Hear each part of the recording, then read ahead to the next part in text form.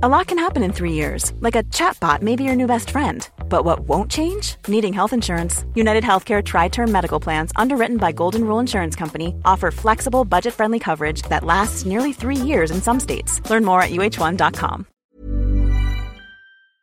Hello and welcome to the final Heredity podcast of 2020 with me, Dr. James Bergen. And what a year it's been. In some ways, the title of this episode, The Best of 2020, feels like a bit of a misnomer.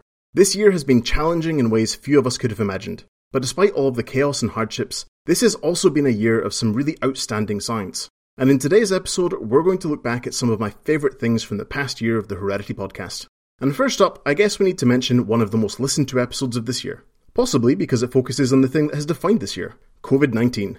Now back in April, near the start of the pandemic, I spoke to Michael Lynch from Arizona State University about a fascinating idea he and colleagues had about using a population genetic model, called mutational meltdown, to combat the SARS-CoV-2 virus. Now, originally devised as a conservation tool, the idea here was to use drugs to induce a cascade of mutations that would cause the viral population to collapse.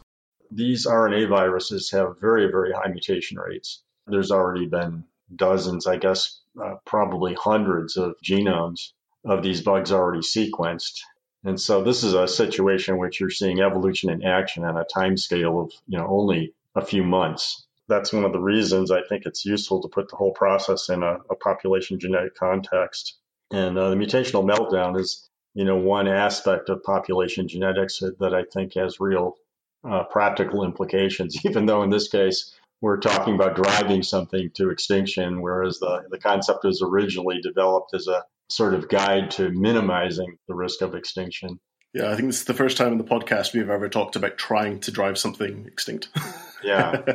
I guess the other point is that this is a general strategy for eliminating pathogens. We happen to be talking right now, for obvious reasons, COVID-19, but in principle, this same strategy could be applied to any bug as long as you had a mechanism that was explicitly targeting the replication fidelity of your bug and has no side effects on the host cells. It's a really fascinating concept, and you can hear more about it in the episode Can Mutational Meltdown Help Us Defeat COVID-19? Of course, most of the research published in Heredity has a happier origin, or at least a more entertaining one. And one of my favourite stories of this year came from then Oxford PhD student Ashley Seddle-Price. The silvereye, it's a kind of small, kind of great tit-sized bird that originates from the Australian mainland. And this is kind of a very interesting case because unlike the other island colonizations by this species, the French Polynesian population is the product of a relatively recent human-mediated introduction by a guy called Eastham Guild. So yeah, Eastham Guild was somewhat of a prolific aviculturist who, in his own words, he says that he liberated more than 7,000 individuals of 59 different species to the island of Tahiti. So despite being, it's a completely crazy man and such introductions are a bit of an ecological disaster, if you're interested in studying very early stages of divergence, this kind of foolishness is also, well, at least for me, very useful because there are now 13 non-native terrestrial bird species on Tahiti, and these can be used to study the very early stages of divergence from a much clearer vantage point than what we've had before. And yes, you did hear Tahiti, which can only mean one thing: fieldwork. Yeah, there's definitely many worse places to spend 2 months of your life than French Polynesia. I bet. Yes, I was really lucky that with the support of a Heredity fieldwork grant from the Genetics Society, I could visit 5 of the 11 islands that have silvereye populations. But it's kind of interesting that so Eastham Guild, in his writings about French Polynesia, kind of describes it as being an exotic paradise. But he also goes on to say that for some reason, there is practically no bird life. And that was kind of his justification for introducing non-native species to Tahiti. And having visited French Polynesia, I could say, of course, there is an abundance of bird life in French Polynesia. But there was some times where I found myself maybe agreeing with Guild a little bit, especially when I was on the island of Huahine. Anybody I spoke to, I'd show them pictures of silvereyes and they'd be like, oh, no, we've never seen these at all. So trying to get local knowledge about a bird that nobody knows exists was a big part of spending 2 months hopping around paradise. It's always great to hear about the project's Heredity Fieldwork grant support, and you can hear more about this project in the episode Drift and Selection in Paradise. Now, another reason why I really like talking to Ash is that we got to hear from him about the importance of diversity in science. Yeah, over the last month, so the LGBTQ plus History Month, I've had a lot of opportunity, I think, to reflect on this question. And there was one talk I went to during that month that was really interesting. And there was a kind of a quote which was along the lines of, being LGBTQ plus in STEM has the same challenges as anyone does in STEM, but with the added layer of the burdens and challenges of being LGBTQ plus on top of that. So for me, personally, a big challenge is that, at school, I spent a lot of effort trying not to stand out and not trying to be noticed. But as a scientist, you have to make yourself stand out. You have to get people interested in your research. You have to go and get on a stage and talk about your work, which for me can be at times quite anxiety inducing. So I guess I think it's important to recognize LGBTQ plus communities in STEM, because it then gives people like me the confidence to talk about our work. And a big part of achieving that is really creating a culture that celebrates its diversity. Another manuscript that had fieldwork at its core was featured in the episode In Search of Sponges. Here, Sarah Griffiths from Manchester Metropolitan University and Donald Beringer from the University of Florida discussed their work on Caribbean sponges. The scope of their work, the complexities they found, and the potential conservation implications of this study were truly incredible. But what I really loved in this episode was just the sheer appreciation these two had for an often overlooked group of organisms.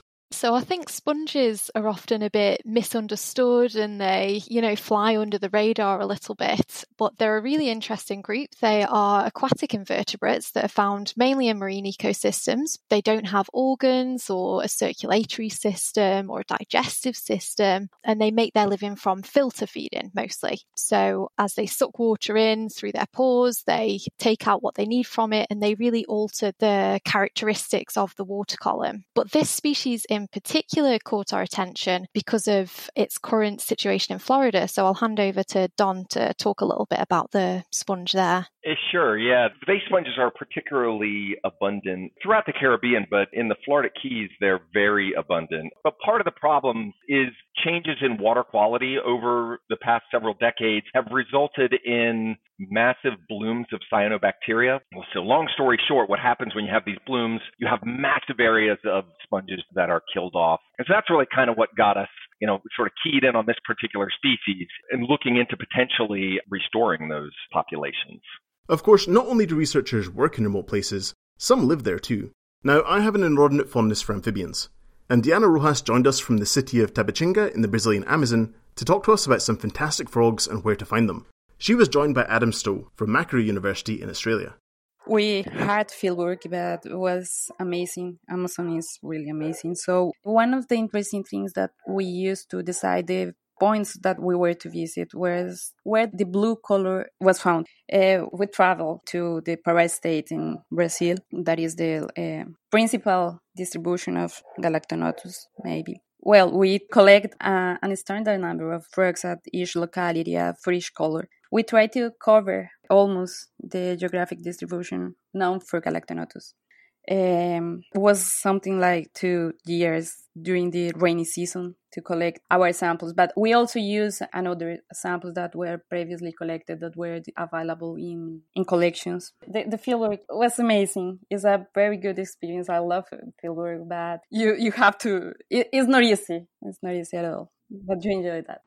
I might add a bit in there as well. I was very fortunate to be introduced to this frog, Adelphibades galactonotus, by Gianna and one of Gianna's PhD supervisors, Albertina Lima. And they're an absolutely spectacular frog. They're quite large for a poison frog, and they have these spectacular colours on their dorsal surface. And one of the striking things about this species is that the bright colours, exactly as Gianna mentioned, are unique to a location. So if you look at a particular population at a particular spot, they all have the same dorsal coloration. But you can get populations that are in very close proximity to each other with different colours.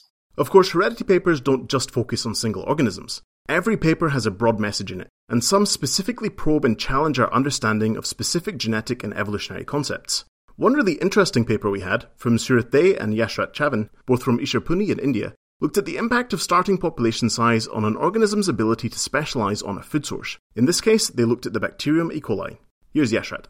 We looked at their fitness or fitness changes, compared them to the ancestral fitness values, and figured out if they enhance their fitness in the selection conditions? Did they lose fitness in the alternative conditions?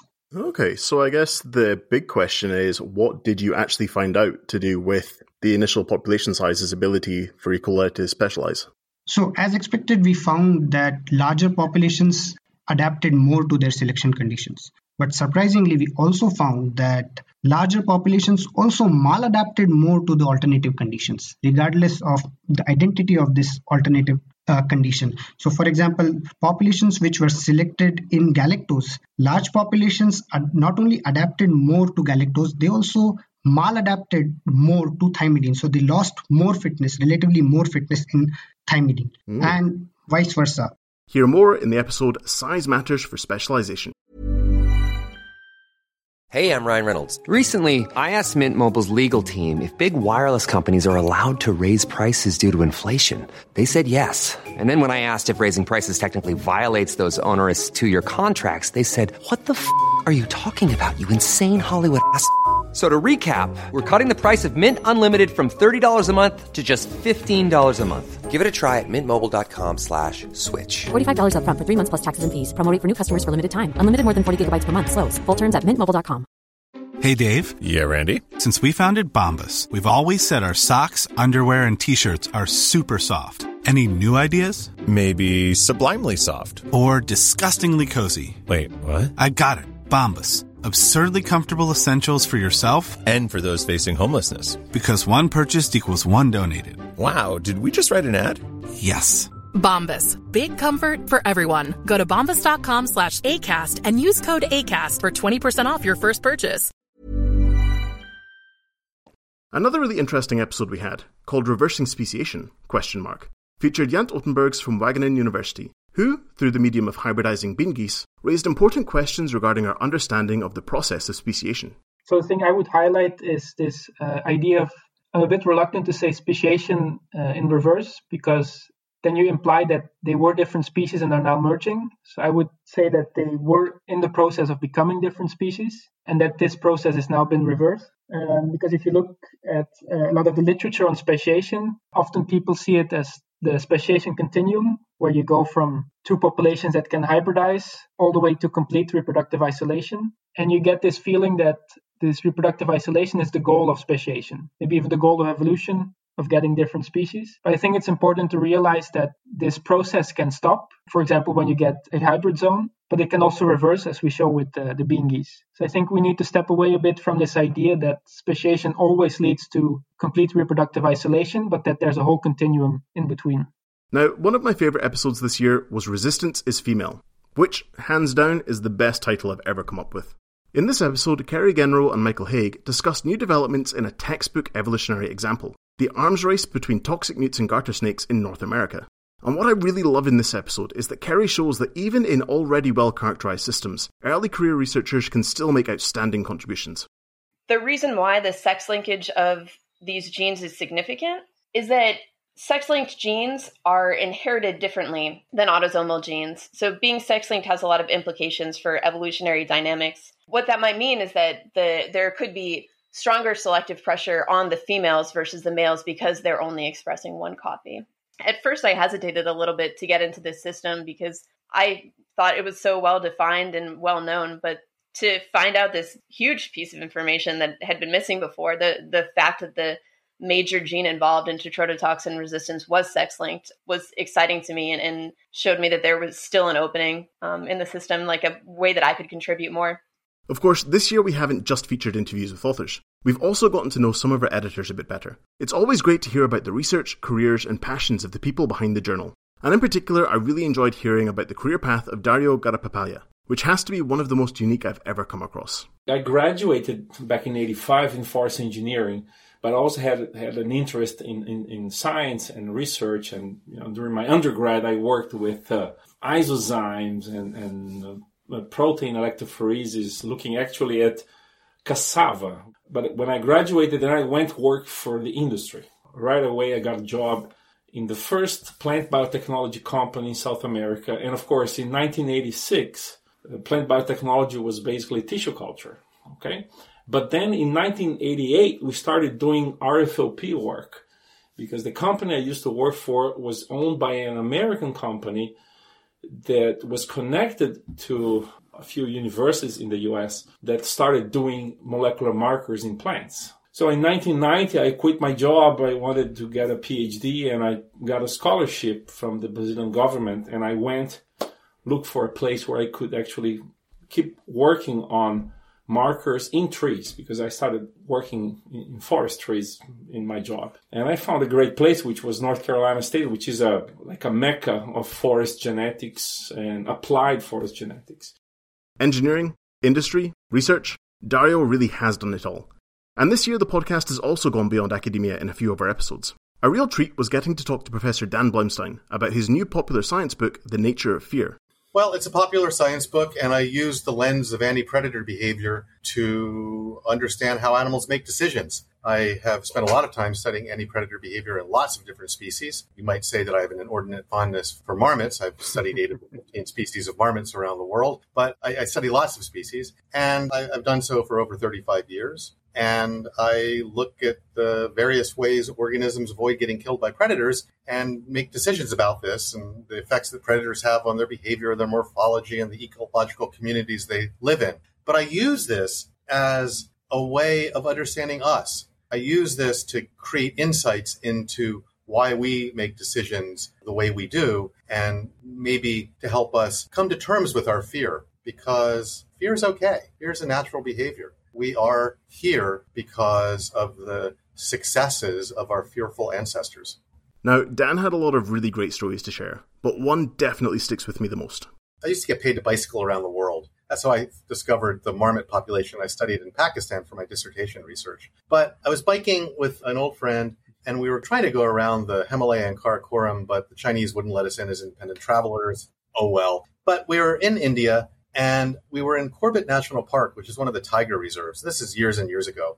And it's hot. It's pre-monsoon India, and there's just tall vegetation, and there's elephants, and there's, other sorts of cool animals, including tigers, of course. And we're going around trying to see tigers, and we're seeing footprints, and we're seeing kills, but we're not seeing tigers. And one hot day, we climbed up into this tower, and we're sitting in the shade of this tower, looking down at this river, and we hear a peacock screaming. It's like, wow, that's interesting. What's going on with that? And then we see these monkeys come to the side of the river, look back in fear, and leap out of the trees into the river and swim across it.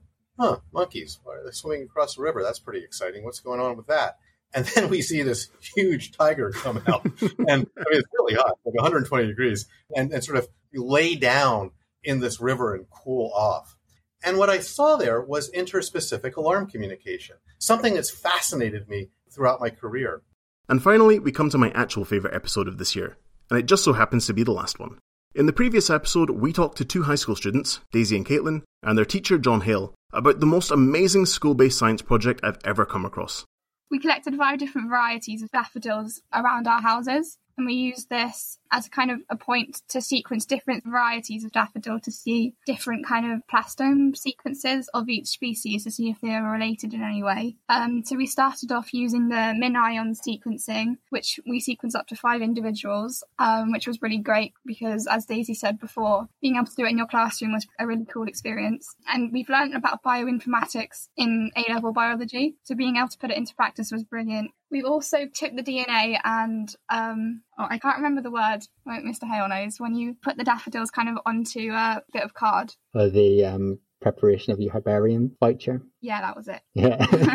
Yeah, we did that so we could present it, and that was kind of evidence as the different species we'd collected. So one of the key things we were looking for was differences between the daffodils. So when we first collected them all, we made careful notes on what their trumpet looked like, what their petals looked like. We compared all of their colours to a paint chart so that we had a reference that was universal for all of our daffodils. And then hopefully now that we've sequenced some of it, we'll be able to compare the plastomes and see where they're different and whether maybe that's the cause of the differences. But it was just really amazing when we saw all of the bases on the computer and just thought, like, we've made this.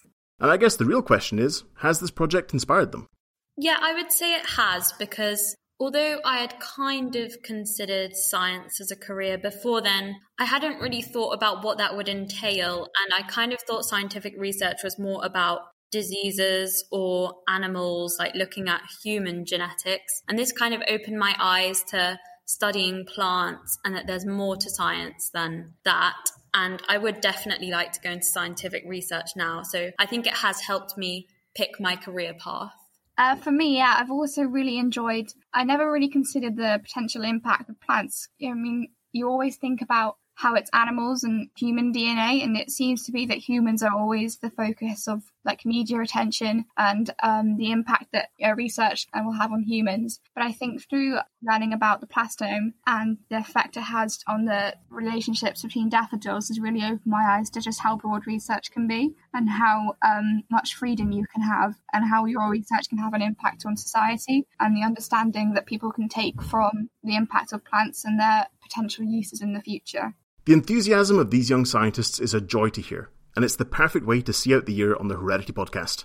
Obviously, we've only scraped the surface of these episodes, and to get into all the glorious science, you're going to have to go and give them a listen. You can find all of these episodes on Acast, Apple Podcasts, Spotify, Stitcher, or any other podcast platform of your choice. And if you subscribe, you'll never miss an episode. Heredity is the official journal of the Genetic Society. You can find out more about the journal at nature.com/HDY. And you can also follow us on Twitter. That's @HeredityJournal. If you want to get in touch with me directly, drop me an email at hereditypodcast.gen@gmail.com. I really hope you've enjoyed this year's episodes. There'll be more great science coming to you in 2021, and hopefully some of you listening will be joining me on this side of the podcast. But until then, have a wonderful break over the holidays. I'm James Bergen. Thanks for listening. Hey, it's Danny Pellegrino from Everything Iconic. Ready to upgrade your style game without blowing your budget? Check out Quince. They've got all the good stuff, shirts and polos, activewear, and fine leather goods, all at 50 to 80% less than other high-end brands. And the best part? They're all about safe, ethical, and responsible manufacturing. Get that luxury vibe without the luxury price tag. Hit up quince.com/upgrade for free shipping and 365-day returns on your next order. That's quince.com/upgrade.